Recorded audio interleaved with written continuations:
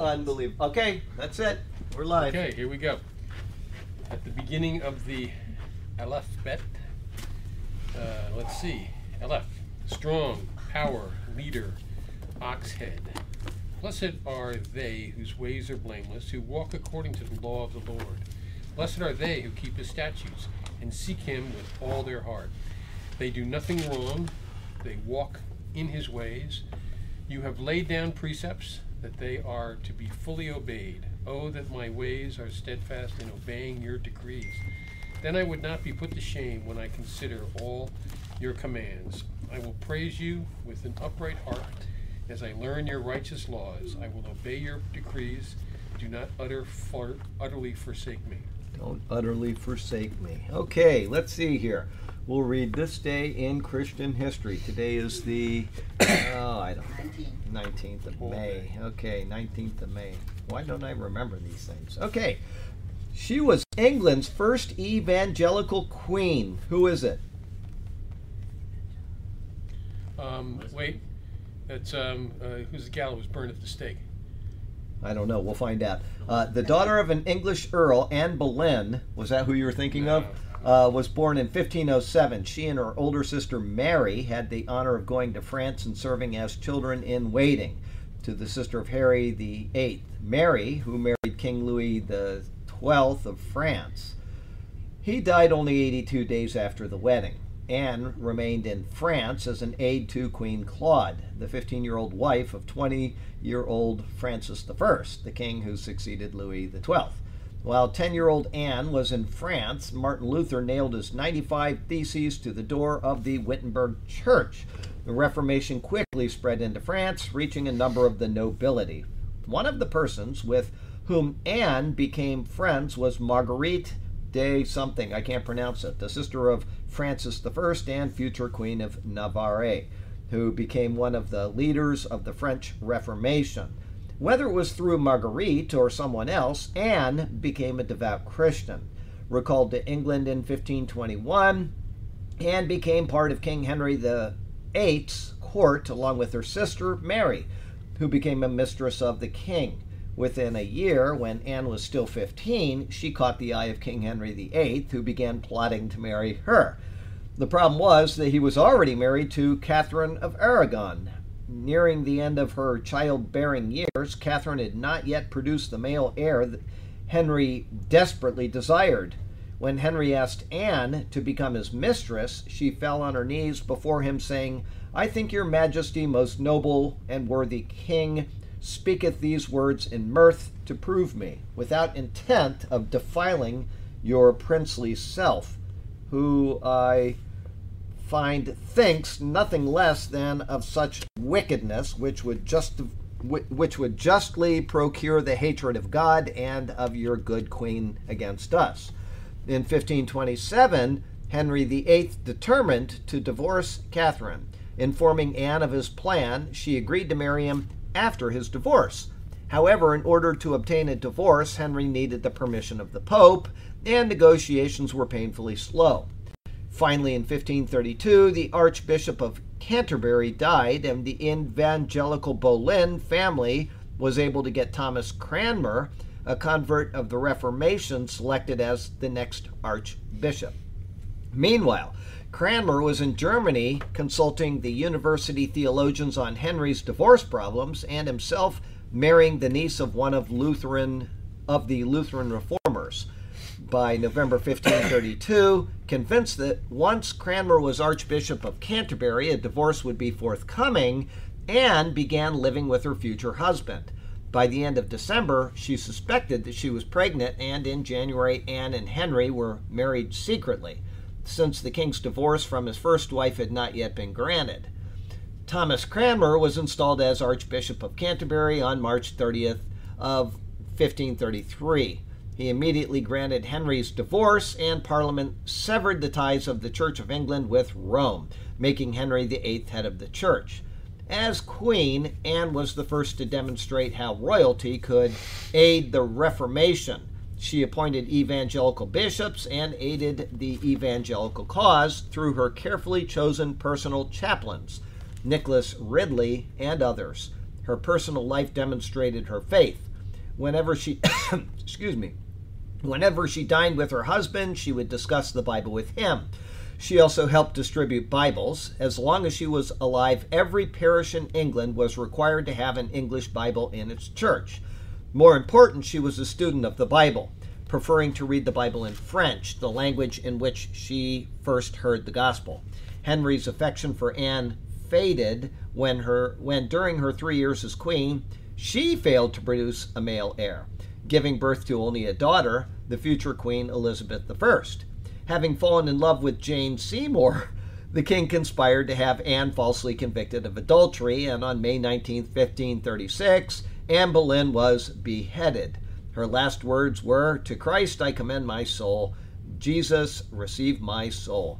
Anne Boleyn was a great Christian, but like King David, she used poor judgment in the area of moral restraint and began living with Henry VIII before they were married.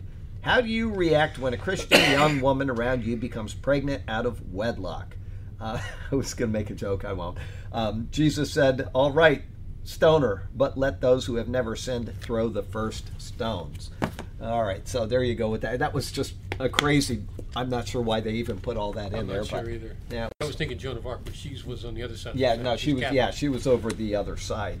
Let's see here. We got some prayer requests here. I mentioned 3 weeks in church, not in Bible class. A guy that needed help in the Philippines. Financial help, and they still do. They're going to have bills forever.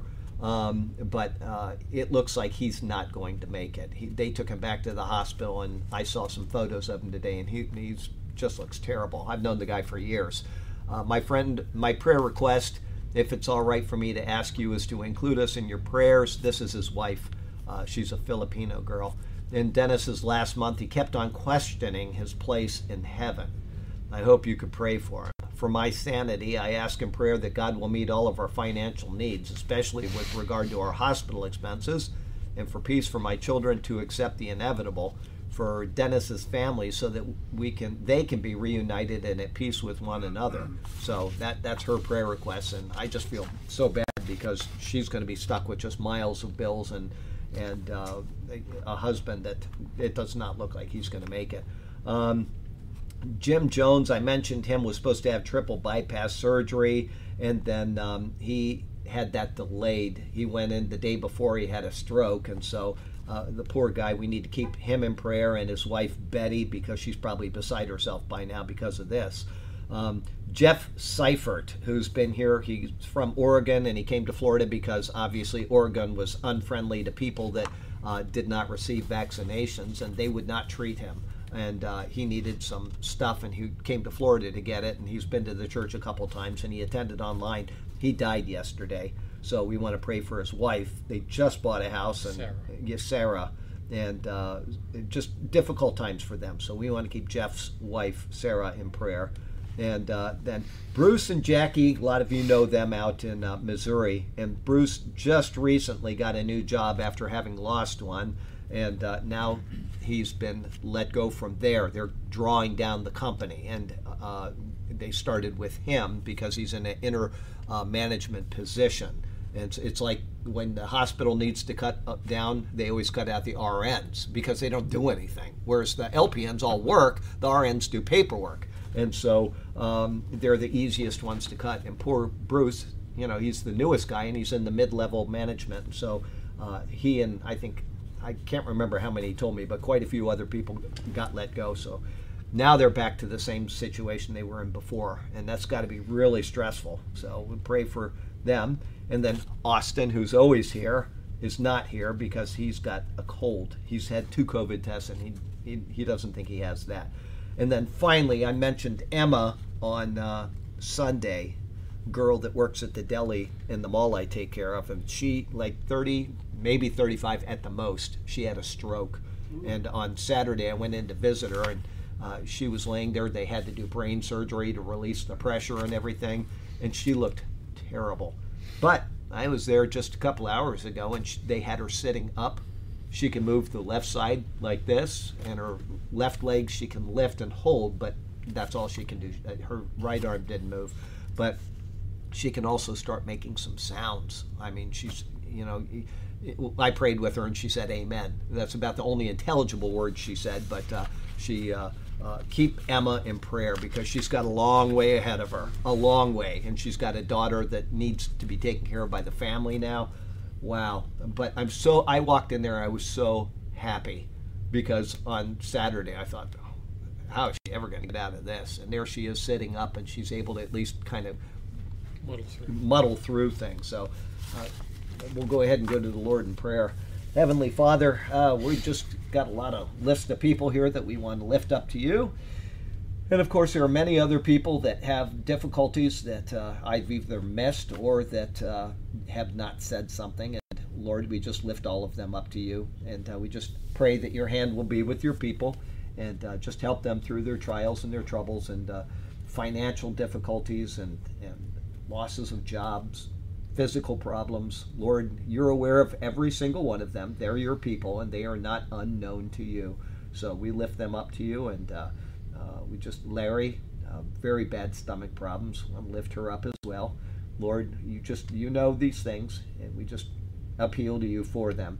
And also we pray for this class that it will be conducted properly and that your word will be taught properly. And if something is not right that is said today, please alert us to it so that we can make the corrections that need to be made. We certainly would not want to intentionally manipulate or twist your word for whatever agenda, but rather to teach what is appropriate. So please let us know that. We love you. We thank you for the chance to meet here and to enter into your word. What a precious word it is. Thank you. In Jesus' name, amen. Amen. Amen. All right, we are going to be in Philippians 3, verse 14 today is where we're going to start. And it's the end of a paragraph, so I'll go to the beginning of the paragraph, pressing towards the goal. Not that I have already obtained all this or have already been made perfect, but I press on to take hold of that for which Christ Jesus took hold of me.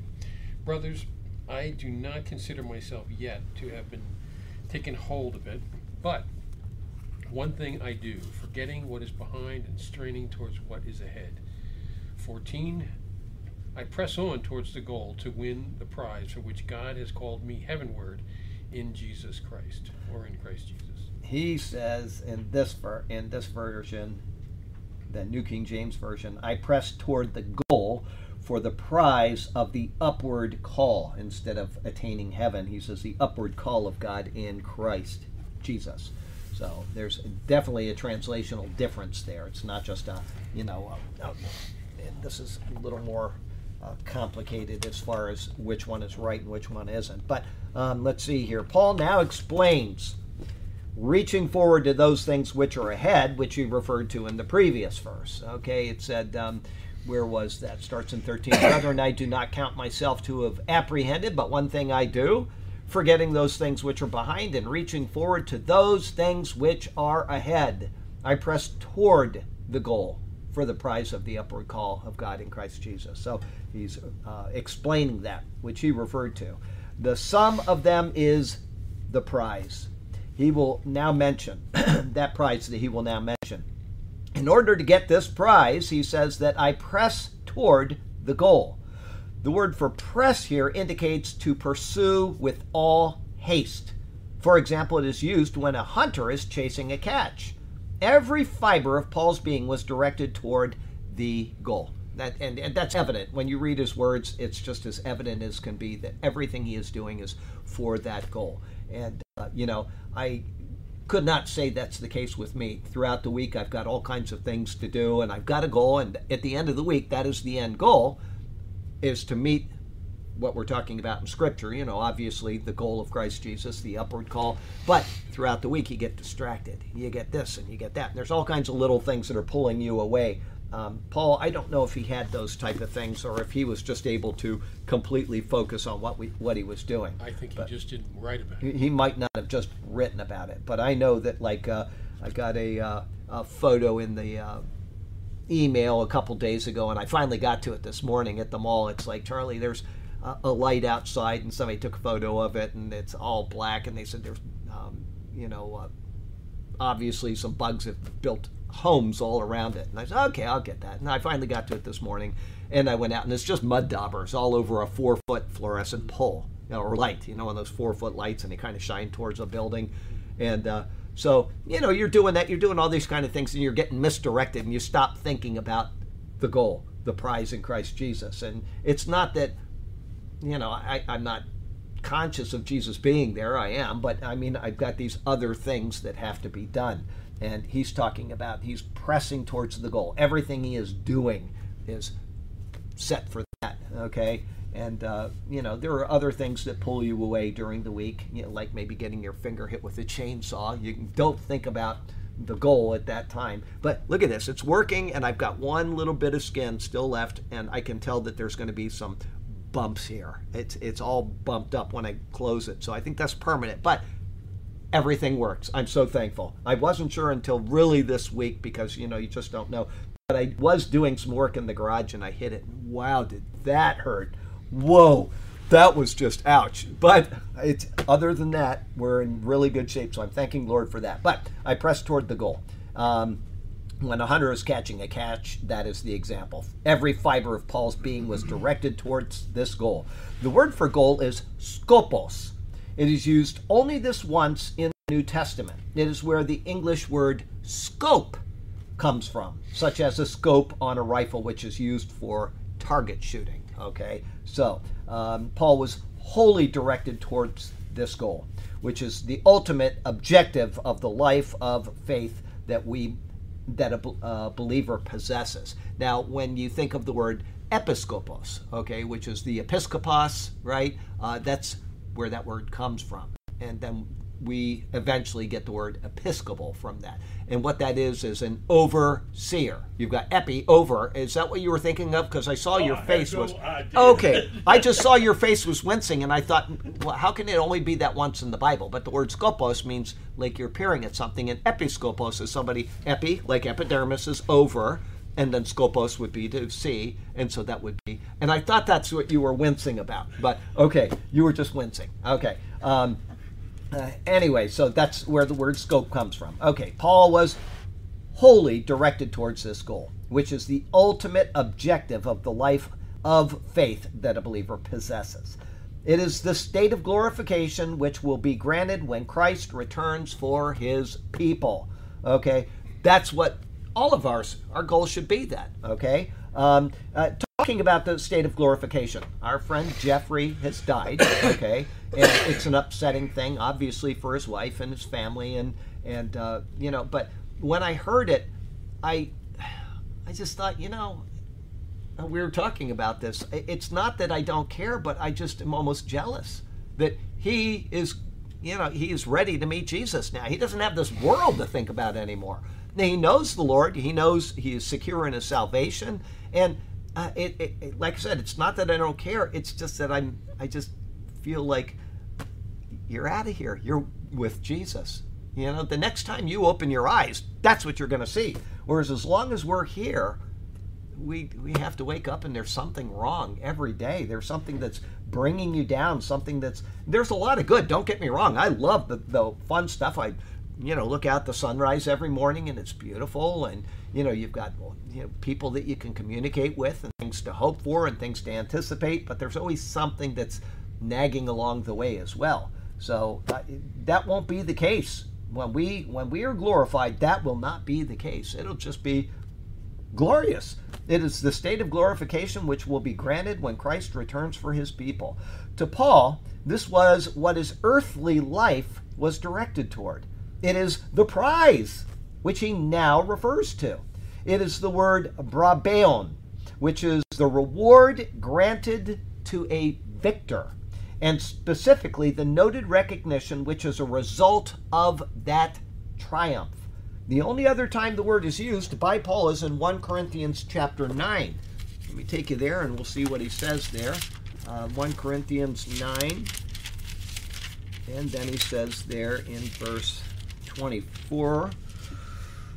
Oh, where is it? 9:24. He says, do you not know, that those who run in a race all run, but one receives the prize. Run in it such a way that you may obtain it. And everyone who competes for the prize, which that's inserted by them, it doesn't actually say it, but that's what he's talking about, is temperate in all things. Now they do it to obtain a perishable crown, but we for an imperishable crown. Okay, Jeff his destiny is set. He will receive his crown. He was a saved believer in Jesus Christ, and as sad as it is for people that knew him personally and that enjoyed his presence, and especially that were close to him and will miss him every day, he's met the prize. It's time for him to be there. And that's what Paul is speaking of, okay? The prize then is the result of pursuing the upward call, as Paul says, of God in Christ Jesus. This phrase is rich in theological significance. The term for call is kalesis.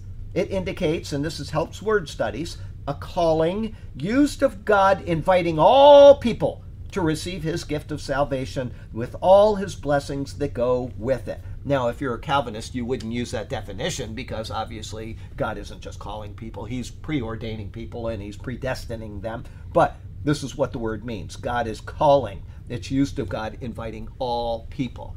God is not going to reject somebody for salvation if they want to be saved and they call on Jesus, okay? But if it was a Calvinist and that you were just a done deal, there'd be no straining.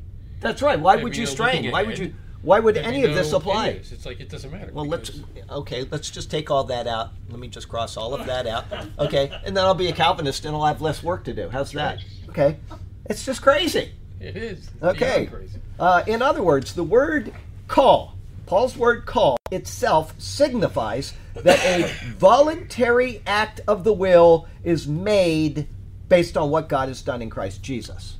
Okay? It negates the here, I had this in the commentary. I should have gone ahead and checked that earlier. It negates the idea of being predestined as taught by Calvinists, which says that one is regenerated in order to believe. Okay, like I said, we might as well just take that out of there, and then our life will be so much easier in our teaching. We'll just say, okay, you're saved, you're not saved, now we can all go home. Right? It's so simple. I don't understand the thinking of these people, but whatever. Such an act would not require a calling, but God has done something in Christ Jesus which calls out for men to respond. This is, as Paul says, the upward call. Other versions say the high calling, the heavenly calling, and so on. The word indicates above. In this case, it implies heaven. And how did yours read again? Heavenward. Heavenward. God has called me heavenward. God has called me heavenward. Okay, so that's God calling, and he's saying that it's this way. This one says the upward call of God in Christ Jesus. So I guess it's kind of the same thing, but it's going at it from a different approach. Okay, so at least I see the difference now. The word indicates above. It implies heaven. It is the shout of, "Come unto me," which draws our souls to Christ, who is in the heavenlies, awaiting our response. This was Paul's greatest desire, and it is what wholly consumed him. It did not mean that he didn't stay active here on earth. In fact, just the opposite is true.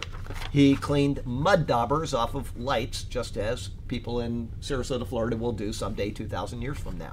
Okay? No, actually, I just added that in. I didn't put that in my commentary. But in fact, just the opposite is true. It means that he did all he could as an apostle, a teacher, an evangelist, and a Christian brother to accomplish the work set before him. His earthly life and walk was the set out course for this high calling. It is what would bring him to the prize resulting from his triumphant work. And we know that he did other things because he supported himself. He was a tent maker, okay, and because he was a tent maker, he could have sat around with, what was their names, Apollos and Priscilla, and they made their tents together, and they could have Aquila. What did I say? Apollos. Yes, thank you. Aquila and Priscilla. And they could have sat there and talked about the upward call in Christ Jesus while they're sewing tents together. Whatever. Okay, so it's good to not let the Lord get too far from your thoughts in whatever you're doing during the day.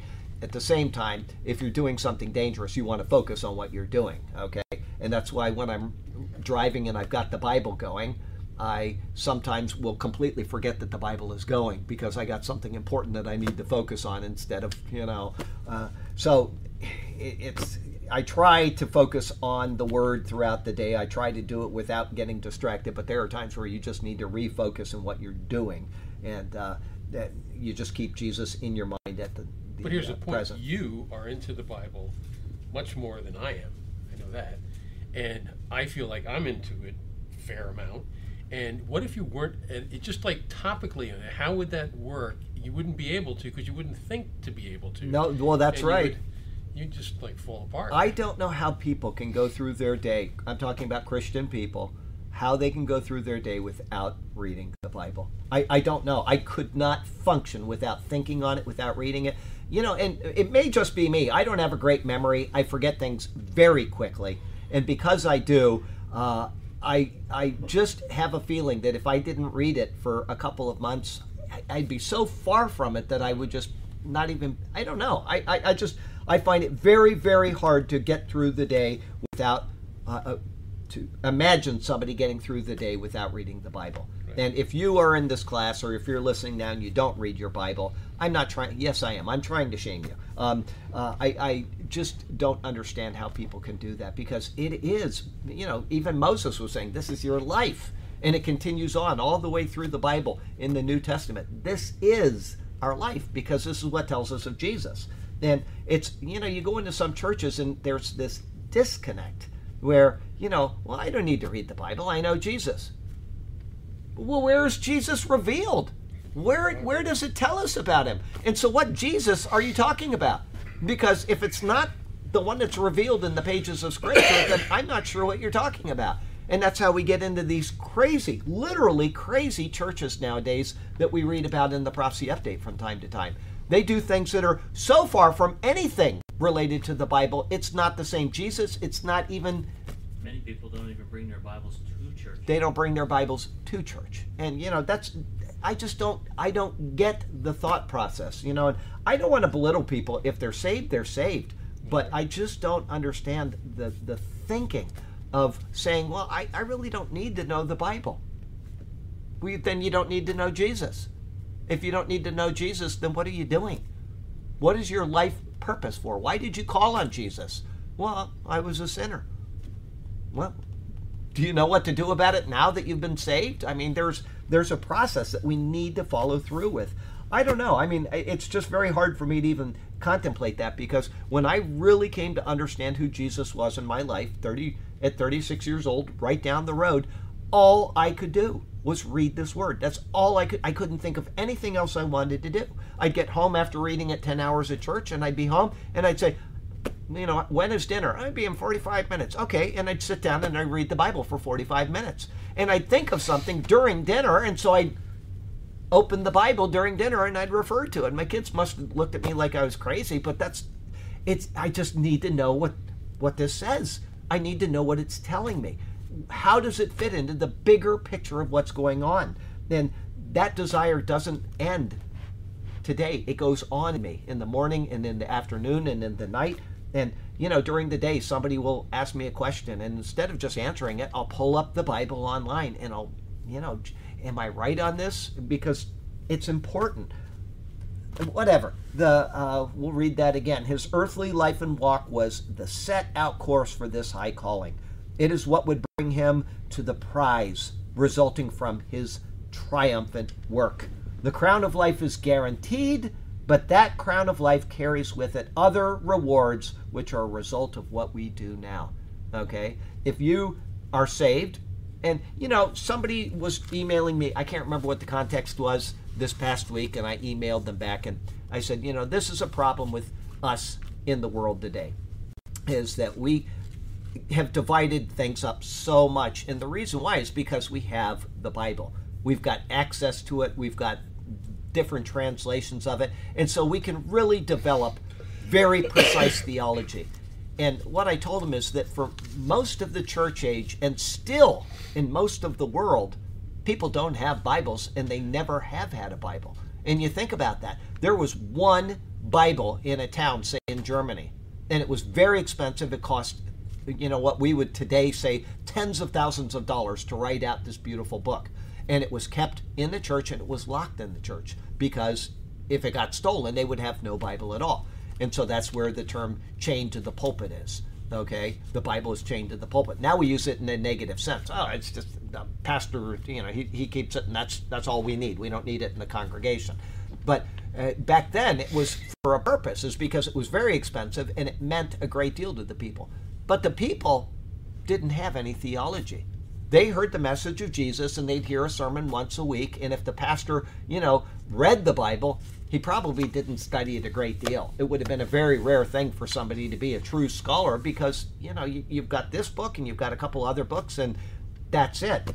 Whereas now we're so overwhelmed with commentaries, with, scholarly insights, with all the patterns that we can pull out of the Bible that were impossible to pull out before, that we can do now in 2 seconds with a computer. We can find these acrostics and we can, search for chiasms. What I do when I look for a chiasm, and I just found one in this past week's sermon that I was typing from Joshua 2. There's a chiasm that I pulled out of there, and the way that I say, I think this will form a chiasm, and instead of writing it all out, which is very long and laborious, I just copy that passage from the internet, and I put it onto my own document, and I start laying it out. And it takes what might have taken me 5 or 6 hours 100 years ago, I can do in 5 or 6 minutes. And, it took a while to consider, and what is the Lord telling me there? But we are so over-Bibled in this world that we forget that Jesus saved people based on the gospel. That was the point I was telling them. There's so much of this division of people, and he can't be saved because he doesn't go to a Baptist church, or he can't be saved, and we throw all these things in there because we know that Baptists will read their Bible. I'm just saying that as an example because a lot of Baptists don't. I'm just saying we know that Baptists read their Bibles, and we know that Episcopals don't read their Bibles. But the Episcopal guy that heard Jesus and accepted the premise is just as saved as the Baptist that reads the Bible his whole life. Okay, we need to be careful not to forget that in our increased knowledge, which is a good thing. That I believe that. I believe everybody should have increased knowledge in Scripture. But in our increased knowledge of Scripture, we also need to be humble enough to recognize that, one, we don't know it all, and two, the person that doesn't know it all less than us is just as saved as we are if he is saved. Okay? That's the point I was making there. We just need to be careful with that. Anyway, the crown of life is guaranteed, but that crown of life carries with it, and this is what made me think of that, other rewards which are a result of what we do now. And those rewards will be based solely on how they conform to this word, okay? And how they are based on one word. What's that one word? Faith. Deeds of faith. And so if you don't have this word, but you know enough to say, because the pastor told you this is the right thing to do as a Christian, you're in Germany in 1542, there's one Bible, and the pastor is reading you the Bible, and it says this is what your responsibilities as a Christian are, and you go out in faith and do it, you will receive your word for that. If it is in accord, if the pastor taught properly, and what you do is in accord with it, and you're doing it in faith, you will receive your reward. Okay? But as I said, the more you know this word, the more responsible you are toward the Lord because of your actions, and the more you should be willing to say, I'm going to be obedient to this word. It's an important thing. It's just an important thing. Everything that we were talking about this before classes, that he was saying, does it seem like time is really just rushing by lately? And my answer was yes, and the reason why is, and then he remembered, and he said the same thing at the same time as me, our lives are longer, because when we're 3 years old, a year is 1/3 of our lifespan. Now that we're 50, 60, 70, 80 years old, it's a much less portion of our lifespan. And because it's a less portion of our lifespan, it seems like it's going quicker. If you understand what I'm saying. To a little kid, next week or next month, that's a long time in relation to how old they are. But with us, a month it's just going to be here in no time. And so, yes, it seems like January was just here and now we're in May, but that's because we've gone through so many Januarys to Mays in our life. And so everything seems sped up. And then he made a point that imagine what it will be like when we're in heaven, when we're in eternity with the Lord. Then the whole time of the span of man, from Adam until the rapture is, we'll say, 6,000 years. It's going to be like a blink of an eye. That's going to be nothing compared to the tens of thousands of millennia that we will be alive. Forever means forever. And so everything that we're doing in this really short and quickly ending life that we have, everything that we have in that eternal state will be based on what we're doing right now. You put that in perspective and you'll think, well, I better do more than just go to church on Sunday morning and sing a bunch of songs and then leave and go do my life. I'd better prepare for what's ahead. Okay, that's just what I recommend to you. You can do whatever you want. It's your life and, that's fine. But I really, really recommend to people that they take the time now to learn the Word and to get other people involved in it too. Get excited about it enough where you are getting them excited about it, because they also will be spending eternity with you if they are saved. And you want them to have the fullness of their time in glory, whatever it means. I have no idea. Whatever he has prepared, it's going to be a really sweet deal. That's all I know. So I'm ready to go anytime and start that sweet deal. And until then, though, we're just going to keep pressing on for the upward call that is found in Christ Jesus. And if it's another 50 years, great. Whatever he has set aside for me, every single day we will do our very, very best to honor him with our lives. And there you go. Life application. We have a high calling by God in Christ Jesus. We are to respond to that call by receiving him and his work. He's the one that did everything. When that is done, we still have a course set before us in order to receive the final reward of that high calling. Too often we want the reward without living out the race, which is taking us to that reward. But the race is what gets us to our end goal. Let us keep our eyes on the prize, but not forget that rewards accompany the prize, which is based on the race we've run. Okay? If you're in a race and you say, well, that's the goal down there and I want to get down there, you're not just going to say, okay, everybody, I'll meet you down at the end. You're going to race as hard as you can to beat them because you're the one that wants the reward that's at the end. What's the same thing with us? We're not competing against other people, though. We're competing against ourselves. That's what's happening. The Lord is the prize. We need to run that race and we need to get to the end. And what Paul is saying is, I'm going to strive with every fiber of my being as I'm running towards Christ. Okay? That's what we're supposed to do. Burke is very good at that. He sends out all these wonderful things every day, and they're very uplifting. What was the one? It was about 10 pages long that you sent. I think it was this morning, maybe yesterday. What was it about?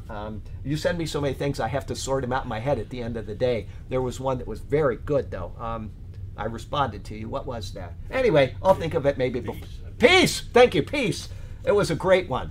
Do you know who the very last commentator on the last page was? Do you remember? Begins with Barnes. Ah, good. Okay, Albert Barnes. I was going to say begins with Albert and ends with Barnes, but you beat me. So yeah, see, that was very well put together. Thank you.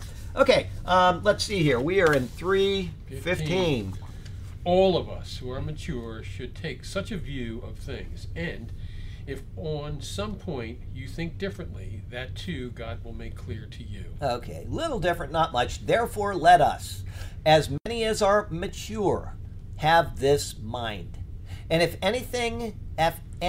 in anything you think otherwise, God will reveal even this to you. Okay, it's close, but a little different. Okay, therefore, the word therefore is given based on what he has said in verses 12 through 14.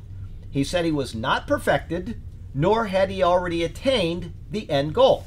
Instead, he was still in the race with all of his efforts directed toward those things which are ahead. He sums that up by saying, let us, as many as are mature, have this mind. He is saying that those who are mature in their thoughts should conduct themselves in exactly the same manner. Concerning the word mature, he uses the adjective form of the same word he used in verse 12, which was used as a verb. There, the New King James Version translated it as perfected, but it is the same word. Because of this, there is certainly irony involved in the thought. He's contrasting himself to those who may claim that they are already perfected, which obviously they are not. Translating the words the same way will show his hint of irony. So I did this. Verse 12, not that I have already attained or am already perfected. Verse 15, therefore, let us, as many as are perfect. Okay? So you can see that. Obviously, his intent is that being perfected is not the same as being perfect. Rather, the choice of mature gives the correct sense, but it loses the irony. The same word is used in 1 Corinthians 14:20, Ephesians 4:13, Hebrews 5:14, and so on, where it indicates a state of maturity. But he is, in essence, saying those who are mature are not already perfected, but are striving forward towards that goal. For the others, then, they fall short because they are, in fact, not perfected. Instead, they are not striving forward toward perfection, and thus they are immature. I don't know if you understand what I'm saying, but here you've got these people that say I'm already perfected. We talked about that a couple weeks ago. Okay, one, you're not. It's like the people that say I'm living sinless. I've attained sinless state, okay? They're not. They're not even close to it. But Paul is saying, I haven't obtained that back in verse 12. Not that I have already attained or am already perfected. But then he uses the same word. We translate it as mature, but by using the word perfect, it comes out. But think of perfect as mature. He's showing that those people that think that they're perfected aren't even striving for perfection because they think they're already perfected. They're immature Christians. And this could be somebody that's been a Christian for 100 years. It doesn't make any difference. If he says, I have attained sinless state, if he's a pastor, if he's a congregant, if he's somebody that doesn't go to church anymore because he says, I've attained sinless perfection. One, he hasn't, and two, he's not even doing what Paul is doing by saying that he is becoming mature, or that we should be becoming mature. And three, he just lied. He just lied also. He's lying to himself, and he's obviously deluded. But I'll read it again, now that you kind of understand it, and hopefully this will get to you. Obviously, his intent is that being perfected, which he said in verse 12, is not the same as being perfect, or think of mature, okay? Rather, the choice of mature gives the correct sense, but it loses the irony. The same word is used, and I gave you the references, and so on, where it indicates a state of maturity. He is saying, in essence, those who are mature, like Paul, are not already perfected. Paul is mature because he's thinking, I need to do this in order to be pleasing to God. I need to do this in order to attain to the goal. So here we go. Those who are mature are not already perfected, but are striving forward towards that goal, which is what he just said in this verse. For the others, the ones that say that they're perfected, they fall short because they are, in fact, not perfected. Instead, they are not striving forward toward perfection, and thus they are immature. So here they are. They say that they're perfected when they're not even striving for the perfection that they're not perfected in. He's just making an ironic statement about them. He then notes this directly by saying, and if in anything you think otherwise, God will reveal even this to you.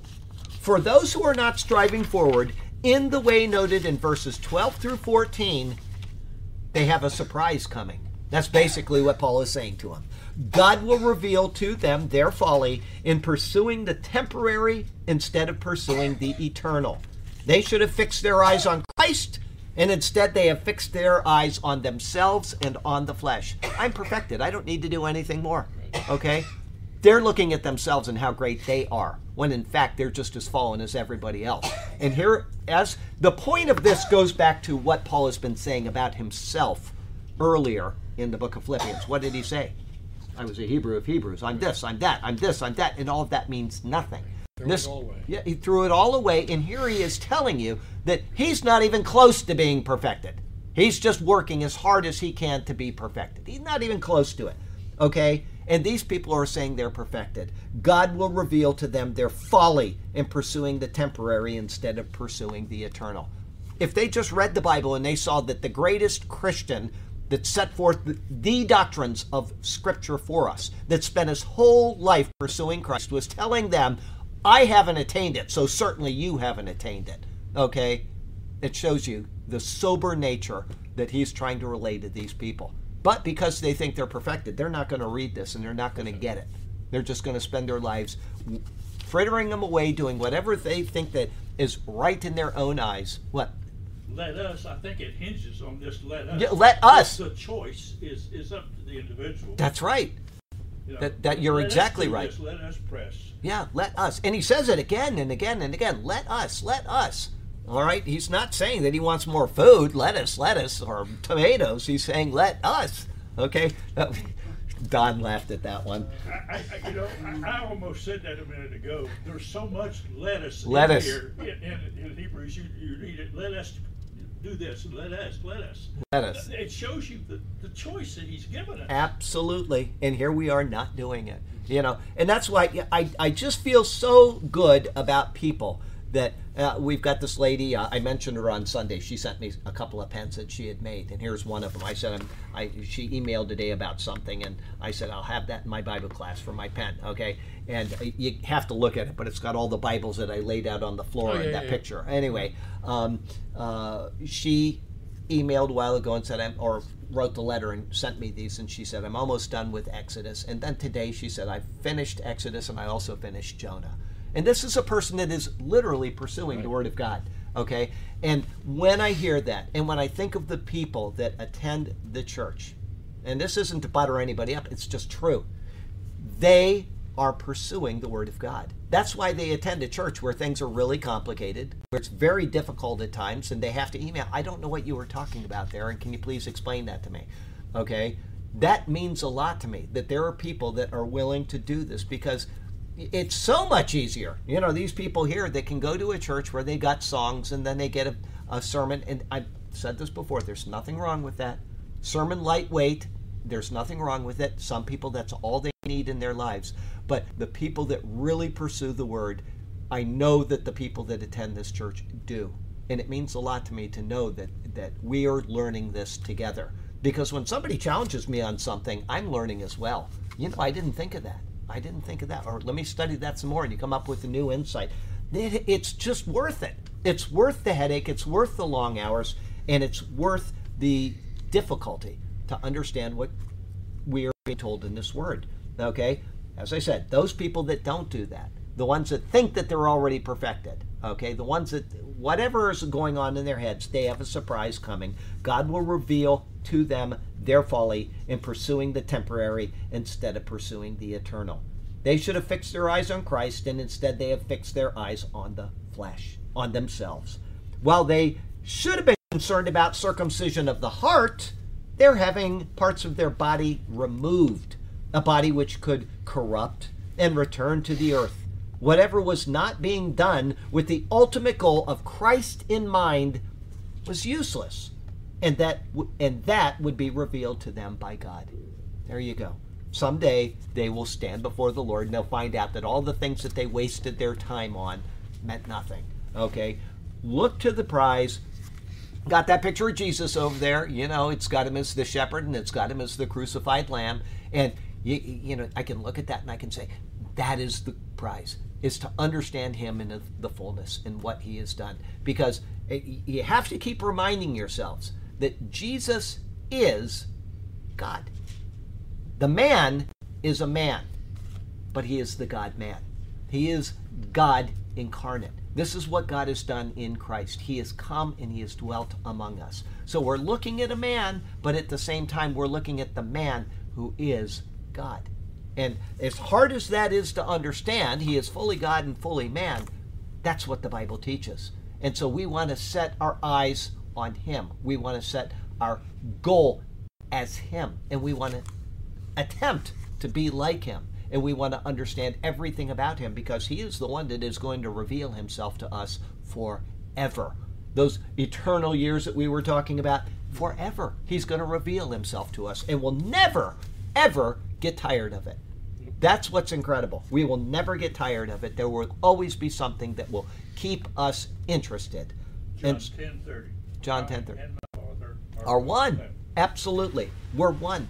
However it is, whatever God is doing, he is doing it through his Son for us to understand. Note that he does not say, Paul here, by Christ Jesus. They have not kept their eyes on him as they should have. He should be the chief desire of their heart. And so God, Father, Son, and or Holy Spirit would reveal to them the error of their ways. God's intent is for the Son to be exalted in us. That is what God wants us. That is what he hopes that we will be willing to strive for. And it's a very difficult time. It's a very, there are times where your head hurts trying to learn theology and learn what's proper, but it is right. It is the right thing. Life application. Let us fix our eyes on Jesus. Hebrews 12:2. Striving towards him as our goal. We are to emulate him now, endeavoring to be more and more like him until we are perfected in him. Okay? This is where we should have our hope. This is where we should have our goal. Everything should be centered on this fact. Everything. Whatever we do, it should be with the thought of glorifying him in our lives. As difficult as that is at times, as tiring as it is, whatever it is, it's worth it. Every single thing we do. And Paul is the perfect example. Go and look at some of the things that he says elsewhere. He says, I was shipwrecked. I was shipwrecked. I was persecuted by the beasts or whatever. He just goes through all of the trials that he had faced. Why? Why? Because he wanted to pursue Christ. He wanted to tell people about Christ. He wanted to have Christ in his life to the fullest extent. Otherwise, why would you even bother with something like that? The guy that does the Jesus, Jose. What's the? I don't know. What? Jesus Crew? Jesus Crew. Thank you. I couldn't get that second word. Okay, he's just been over in Kenya. Did you see the videos? Okay. The guy that's been here several times with the long hair.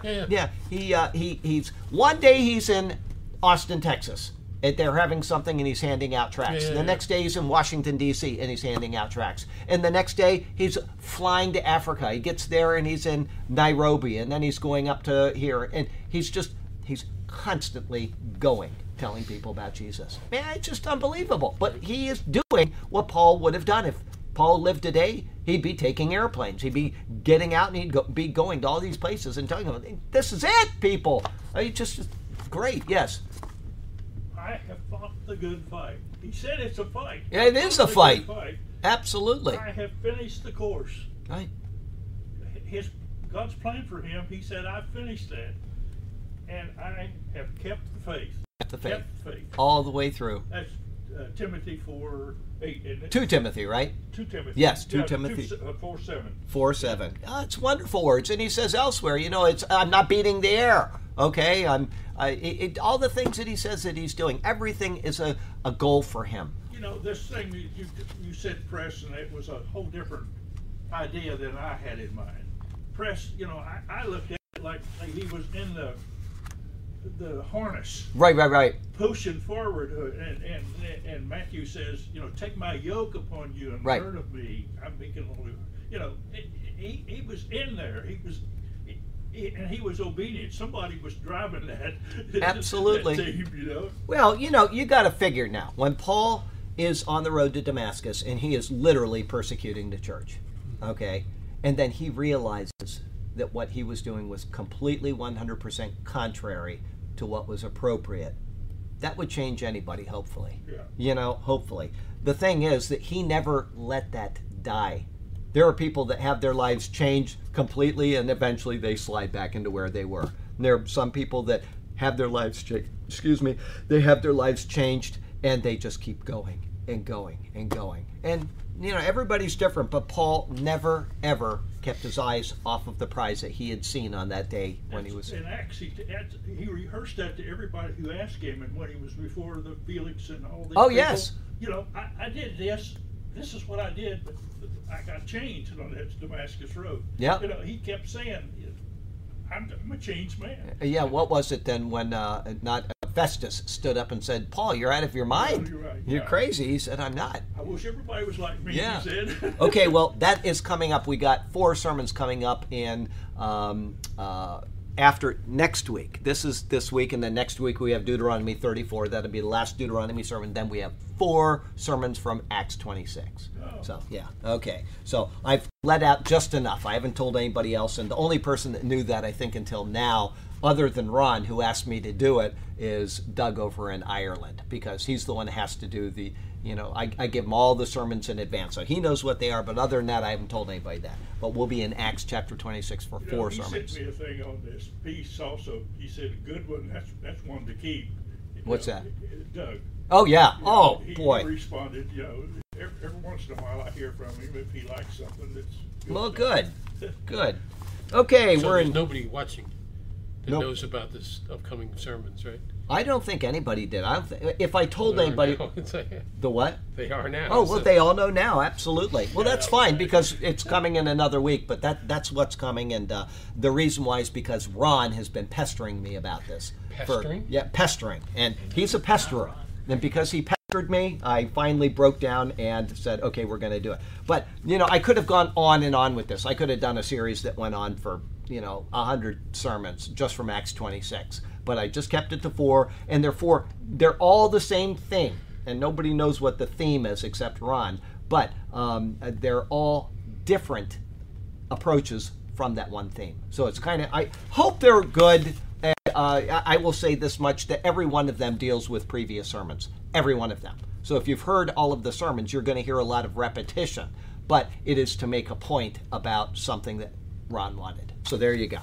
4 sermons, and then we'll be into Joshua. Okay, and I've already typed all of Joshua 1 and Joshua 2, and I'll start Joshua 3 next week. Great, great passage. Joshua 3 and Joshua 4, I think, are just wonderful, wonderful. Okay, so 3:16. Only let us live up to what we have already attained. 16, right? Yeah, that's very short. This one says, nevertheless, to the degree that we have already attained, let us walk by the same rule, let us be of the same mind. Okay, now this one does say, the NU text, and that's what I was looking at, we got the footnotes here, omits the word rule and the rest of the verse. And so I was trying to figure why you stopped so, and I was comparing. So I'm going to read mine again. Nevertheless, to the degree that we have already attained, let us walk by the same rule, let us be of the same mind. Does yours footnote that at all? No, it doesn't. It just says, and it's not even the verse, so no, there's no footnote about that. Okay, well, I don't like it. When people have something that a different text says or doesn't say, I like when they footnote it. And when they usually don't, what's that? They usually do. Well, I know, and I don't understand why they wouldn't do that there. That's kind of a failing of that translation, that They they weren't the did not same include mind. that. Yeah, they weren't of the same mind. That's exactly right. Okay, the word nevertheless is given to show that there are different degrees of maturity within the body. In other words, Paul said, as many as are mature in the previous verse. But there really are none who are exactly on the same level as maturity. And I've talked about that before. If you think about it, we'll just say that there are 1 billion Christians in the world today. I'm talking about saved believers. I have no idea how many there are. There might be 3, there might be 7 billion, whatever. Okay, I'm just giving an example. Billion believers, not one of them is on the same level. Okay, Right. Not one of them. Every single person is on a different level, and we have to remember that. Okay, different people have different levels for different reasons. As I said, some of them may be in Uganda. And until Isaac came along, an entire village didn't have any Bible. And now he's getting Bible into their hands. But the next village over that he does intend to has no Bible at all. All they have is heard the word of Jesus, and they've said, okay, I believe that, and they're saved. Okay? And so they are on a completely different level than the people that are in America that have got Bibles all over the house, that they've read the Bibles, they've studied the different translations, they know the differences between that verse and this verse in these two different texts. And okay, we're all on different levels, okay? And we need to remember that. I'm making a point here, and what I'm going to do is I'm going to go back and I'm going to explain this, because I had somebody that got upset at me saying this in a class one time. And I said, I don't care if it upsets everybody. This is what the Bible says. Okay? You go into Papua New Guinea and you say to the people, this is the gospel that will get you saved. They don't have any Bible. There's no word translated in their tongue. Everybody got that? These people, Ray Willett, he goes into a village and he says, I want to tell you about Jesus who did this for you. Okay? And the whole village says, all right. I can't believe it. God did this for us. He died for our sins. He rose again. Jesus, God in Jesus, died for our sins. He rose. He was buried. He rose again. And they accept that gospel. Are they saved? Yes.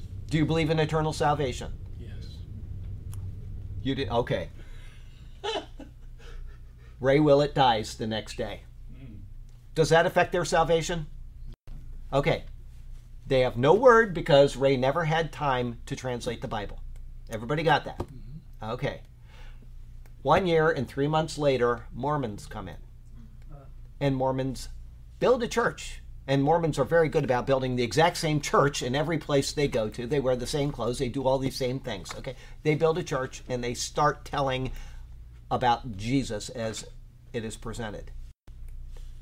Will any of those people lose their salvation if they go into that church? No.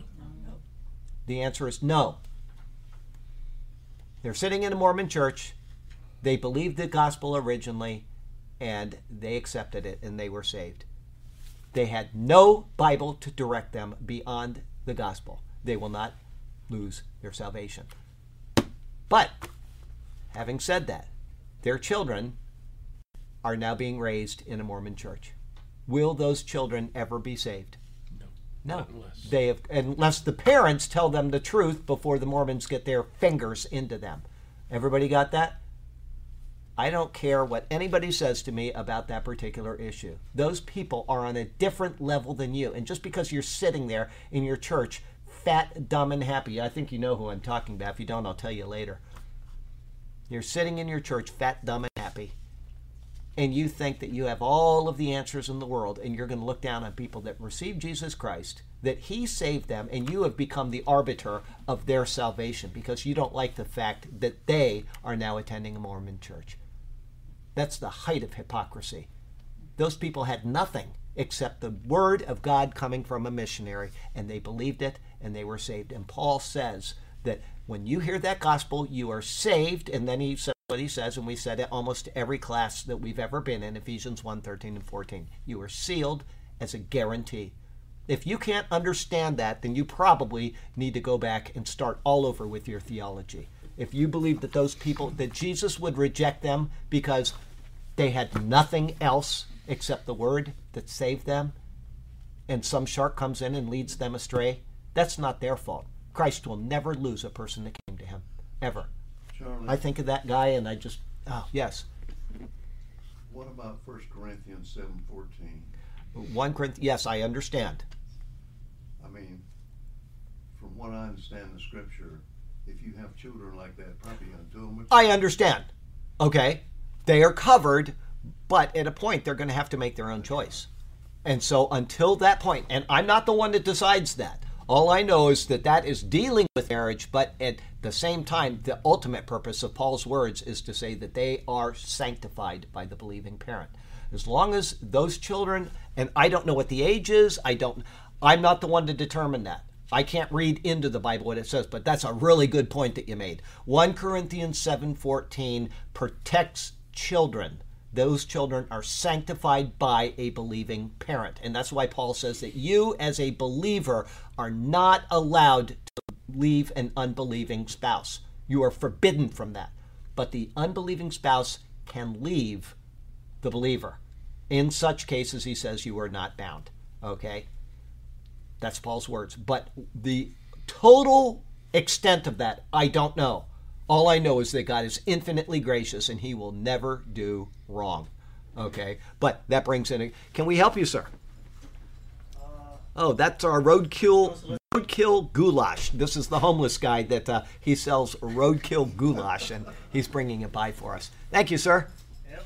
All right. How's your wife doing? She's good. Okay. She's at work. Do you know Daddy loves baby? I just embarrassed my son. Okay. Have a great night. We love you. Bye. Bye. Okay.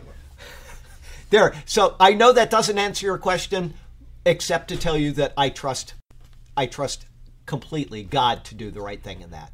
But beyond that, I don't know. I don't know what the age is. The Bible doesn't say. People email me that question a lot. What is the age of accountability? I doubt if there is an age, it's probably a state. Because I'll say something, that if there is a person that's born, say, in that village with Down syndrome, and he lives with his parents for the rest of his life, I would assume that God's grace will cover that person that never came to the ability to reason out the gospel. I don't know that. I'm not going to make any adamant or dogmatic interpretations of that because I can't. All I know is that God will do the right thing. Doesn't Paul cover it here? Where? Mature? Yeah, well, mature, and that's right. But what is that state is what I'm saying, because you can have a child that's 3 years old that really understands something. Right. You can explain that to him, and they say, "I'm not going to accept that." And you can have a 20-year-old that doesn't get it. So I don't know the answer to that, and that's one thing. We will leave that one completely in the capable hands of the Lord. But anyway, the point isn't so much the people that are coming into that aberrant teaching. The point is those that were saved. They will never lose that salvation. And I get so upset at people that will find a reason, oh yeah, I believe in eternal salvation, and then they turn around and they just completely tear that doctrine apart with what they say. And I just don't like that when people do that. I find it very, very difficult when people, they know better than God. We don't. We know that God is truthful, and when he says he saved somebody, that person is saved. Done. Okay. All right. I'm going to read this again. There really are many as mature in the previous verse. There are really none who are on exactly the same level of maturity. Some had heard Paul speak many times and were well grounded in their understanding of the work of Christ. Some may have missed those meetings or had come more recently to the faith. And some of them simply may have been incapable of understanding the more difficult issues which were presented to them. Whatever the state of the individual was, and that's every person on this planet, we're all in a different level of understanding. And for whatever reasons, to that degree to which they were mature, he instructs. Whatever degree you are of your maturity in the Word, Paul instructs another let us verse. Let us walk by the same rule. Let us be of the same mind. In other words, arguments and divisions serve no valid purpose if they do not involve heresy or major doctrinal differences. And so when I tell somebody, you don't need to email me on this because my mind is made up, it is something that is major doctrinal difference or a heresy. There's no point in debating that with people. I'm telling you, if somebody is saved eternally, there's no need for you to email me about losing your salvation if you're going to make the point that you can lose your salvation. Because I've already told you that salvation is eternal. That is a major point of doctrine. You are never going to change my mind on it. It will never happen because it is explicit. The Word of God is explicit. If there's something that's minor and you want to niggle over it, send me an email and we can go back and forth. But if something is clear and explicit and it's just simply wrong, why would you debate somebody on that? You've told them what's right. If they don't agree with you, they can go. As I said, I've said this a couple times in the past year. It's time to say it again. We come to Christ and then we have the rest of our lives to screw up our own doctrine. Okay? That's our choice. You can either follow proper doctrine or you can go and get onto all of these tangents that go nowhere. Okay? And you can argue over things until you're blue in the face, but some things are explicit. And if they are explicit, then why would you bother people about that? Why would you do that? Okay? When the end of life comes for an individual, it won't be the lesser points of doctrine that people speak about at their funeral. Actually, that's not true, though, because I will tell you, I went to a funeral one time. I won't say where or who, but the wife stood up and she said, well, at least now he knows what the Nephilim are. And I thought, his whole life, she's worried about that point of doctrine in his life. Are they angels or are they half angels, humans? And I just crawled into my head and I thought, that is the one thing that this guy struggled over, and he was way up in the church that he was in. This wasn't just somebody sitting in the back pew and wearing a tinfoil hat, okay? So I'm kind of wrong in this analysis here. That was the one thing that the wife was concerned about. At least he knows what the Nephilim are now. Well, I can tell you, the Nephilim are exactly what the Bible portrays. The sons of God that are listed in, I just had somebody email me about this today or a couple days ago, and I sent him the videos, and I said, refresh, you'll remember, this is the answer. It's not that angels are sleeping with men, and you have a hybrid of people that are out on the earth. That is irresponsible theology. It is not correct, okay? But I said here it won't be the lesser points of doctrine that people speak about at their funeral.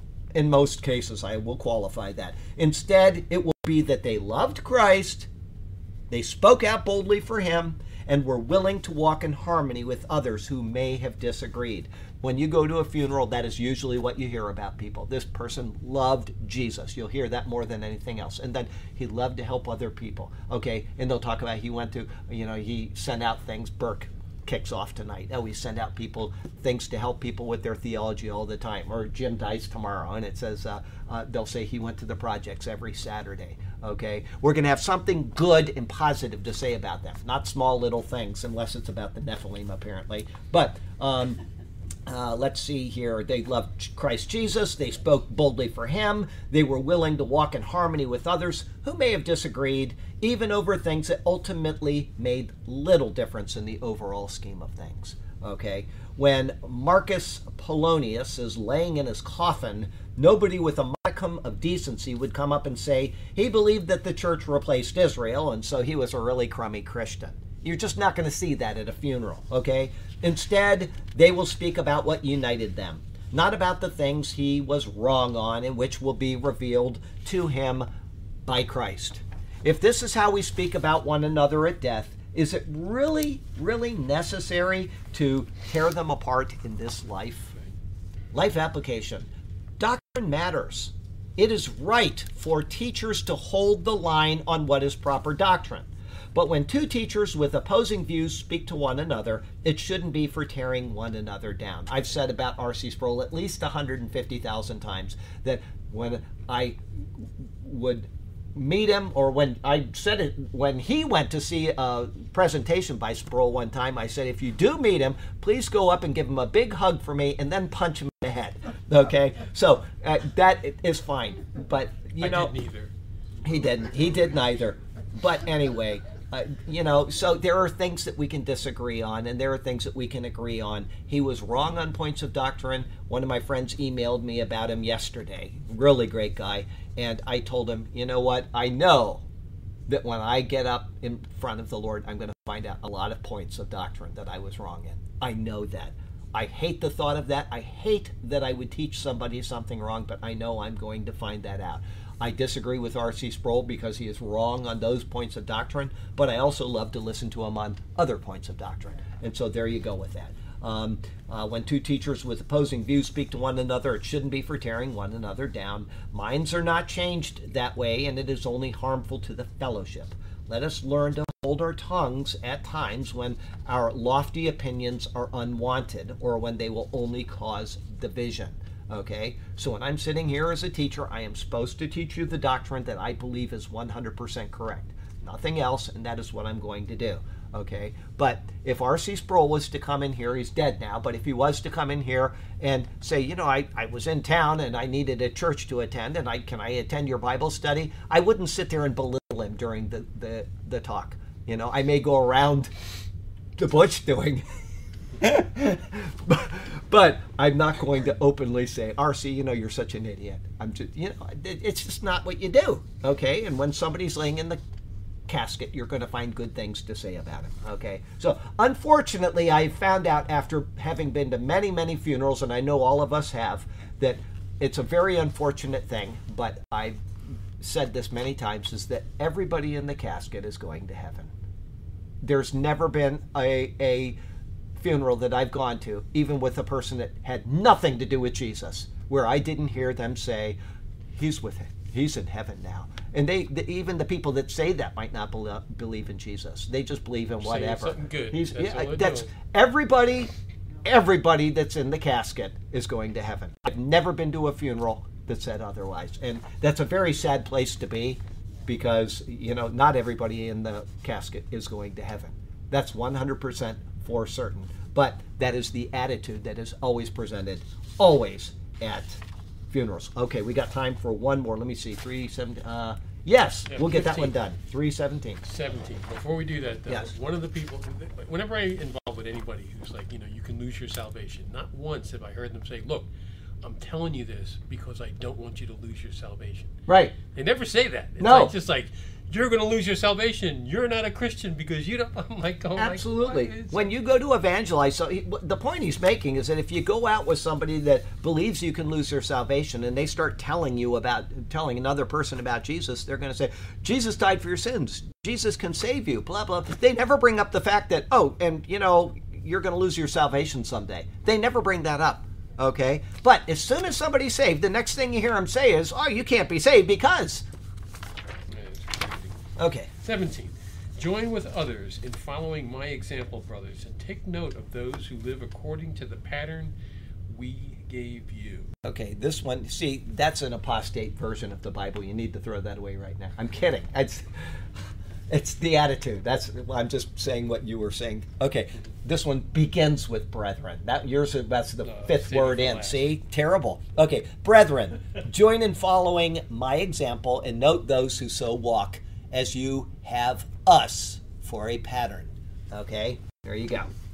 Paul, having addressed the doctrinal error of the Judaizers, I'm going to stop right there. The word pattern, okay, the King James Version. I just had to include this in something I sent to somebody recently. The word pattern in the Bible, in the Old Testament, Moses talks about make it according to the pattern you saw on the mountain, right? And then in the book of Hebrews, they say exactly the opposite. Instead of saying these are the copies of the heavenly thing, they say these are the pattern. And so it's not just an error, it's a contradiction. Okay, right in the King James Version. Okay, and that just came to mind when we saw the word pattern. So just so you know, there aren't just errors in the King James Version. There are contradictions. I mean, errors. That's a big one. Okay, here we go. Sorry, I know that was a diversion, but we came to the word pattern and it came to mind. Paul, having addressed the doctrinal error of the Judaizers, will now set out on another course of correction concerning doctrine. He will address those who use their freedom in Christ as license to sin. This is what he's going to be talking about. Does anybody know what that is known as? It's a big long term. The antinomian heresy. Okay? Antinomian is a word that means without law. Completely. And then timonian. Whatever. It's completely, you are free. So you can sin. Okay? Because... read it again. He will address those who use freedom in Christ as a license to sin. And there are people that actually teach this all over. You go to churches and they actually say, well, you're saved and so you can sin. Okay. Now, there's a problem with this, is because I teach eternal salvation. People will accuse me of saying that, well, then you can do anything you want and you're not going to lose your salvation. And that is true. But that does not mean that you are to do that. And there's a difference between the two. But they, on the side that say you can lose your salvation, will lump all of that onto you and say, see, you teach that. That's not at all what I teach. I teach that Paul says, don't do this, you are to do this, blah, blah, blah, right? But they will tell people that because somebody says you can't lose your salvation, that they are teaching license to sin. So Paul has already said you can't lose your salvation by telling you that you are sealed forever. Okay? Now he is going to tell you that you are not free to sin. You can sin, but you are not free to sin. And there's a difference between the two. So when somebody tries that, that's called a red herring. You're walking down a path with a dog, and the dog is chasing somebody. Well, somebody doesn't want to get caught, so they take a red herring and they drag it across the path. And all of a sudden, the dog goes off this way instead of going the path where he actually is going. Everybody got that? That's what a red herring is. Okay? So... Corinthians says someplace, Yes, that's right. about a cloak. Don't use your salvation as a cloak to sin. Absolutely. And it also says, we've only got 4 minutes, so I got to finish this. But remind me, we'll talk about that next week. Okay, for now he begins with brethren. He is addressing saved believers in Christ, and he is identifying himself with them. With this understanding, he says, join in following my example. The phrase is unique in the New Testament, and it indicates being joint imitators. He is saying that he is an imitator of Christ, and he desires them to jointly follow in this imitation of the Lord. The pulpit commentary notes that he changes the singular number to the plural, modestly shrinking from proposing himself alone as their example. Okay? From this point, and understanding that all are to be united in imitating Christ, he next says, and note those who so walk. The metaphor of the race was used in the previous verses is now changed to walk, and thus a walk of life. The conduct in this life, even if it is a race with our eyes on the goal, is to be one which is in imitation of the life of Christ. In this walk, there is an example laid out for them. This is seen in the words, as you have us for a pattern. In a broad perspective, he shows that there are two types of people who are to be found in a church. Those who imitate Christ and have their minds, hearts, and affections on heavenly things, and those who are earthly and carnal. And I will say this before I go on, if they are saved, they are all saved. These people are just as saved as these people, even if these people are just living carnally. Okay? And that's why Paul first spoke about everybody being on a different level. We mentioned that in the previous verse. Everybody is on a different level in Christ. Okay? So, the apostles and their designated representatives had set the first example, and he desires that they follow in that. Those he will describe in the coming verses will be given as examples of what not to emulate. Life application. In the quickly apostatizing church of today, the carnal is growing almost exponentially. It is incumbent on us to go to the Word itself and to follow it as closely as possible. This will keep us from going astray. This is what the Word is for. Let us not deviate from it. And unfortunately, there are saved people that are in these churches that have started out running the race well, and they've gone just like this, following these apostate. I know my mom attends one of these churches at times because she loves the music there, and so she listens to this music that she grew up with, and she has to be around these people that were once following Christ and not tolerating it, and now they're just following what the rest of the world is doing. Oh, abortion, kill more babies, and do this and do that. Okay? If they are saved, they are saved. But those people will not receive the reward that they otherwise could have because they were not willing to learn the Word and to be obedient to the people, to the precepts that the people that gave us the Word of God have given. And that's a problem. And that's why I would ask, if I die tonight on the way home because the roadkill goulash spilled on me and I got distracted, if I die tonight, I would pray that you would find a church that would hold fast to the Word of God. And if they don't, get up and walk right out of it. Okay? That is what I would pray. More than anything else is that you do not allow this world to overtake you, but instead you overcome this world. Okay, we're just on time. Heavenly Father, thank you for this precious word. Thank you that it is a light to our feet. Thank you that we have the choice to do these things. And if we don't do them, as long as we're saved, you are so gracious to keep saving us. But we will lose the reward at the end of the day. Lord, help it to not happen in the people that are trying so hard to learn your word and to stand fast in this ever-increasing wicked world. Lord, keep us from those things. Keep us directed to you and remind us of your goodness even in our times of difficulty. How good you are. We do love you. We thank you and we praise you, and we do it in Jesus' name. Amen. Amen. Okay. Just in time. Okay, back this up. Let's see here. We're going to go to break. Okay.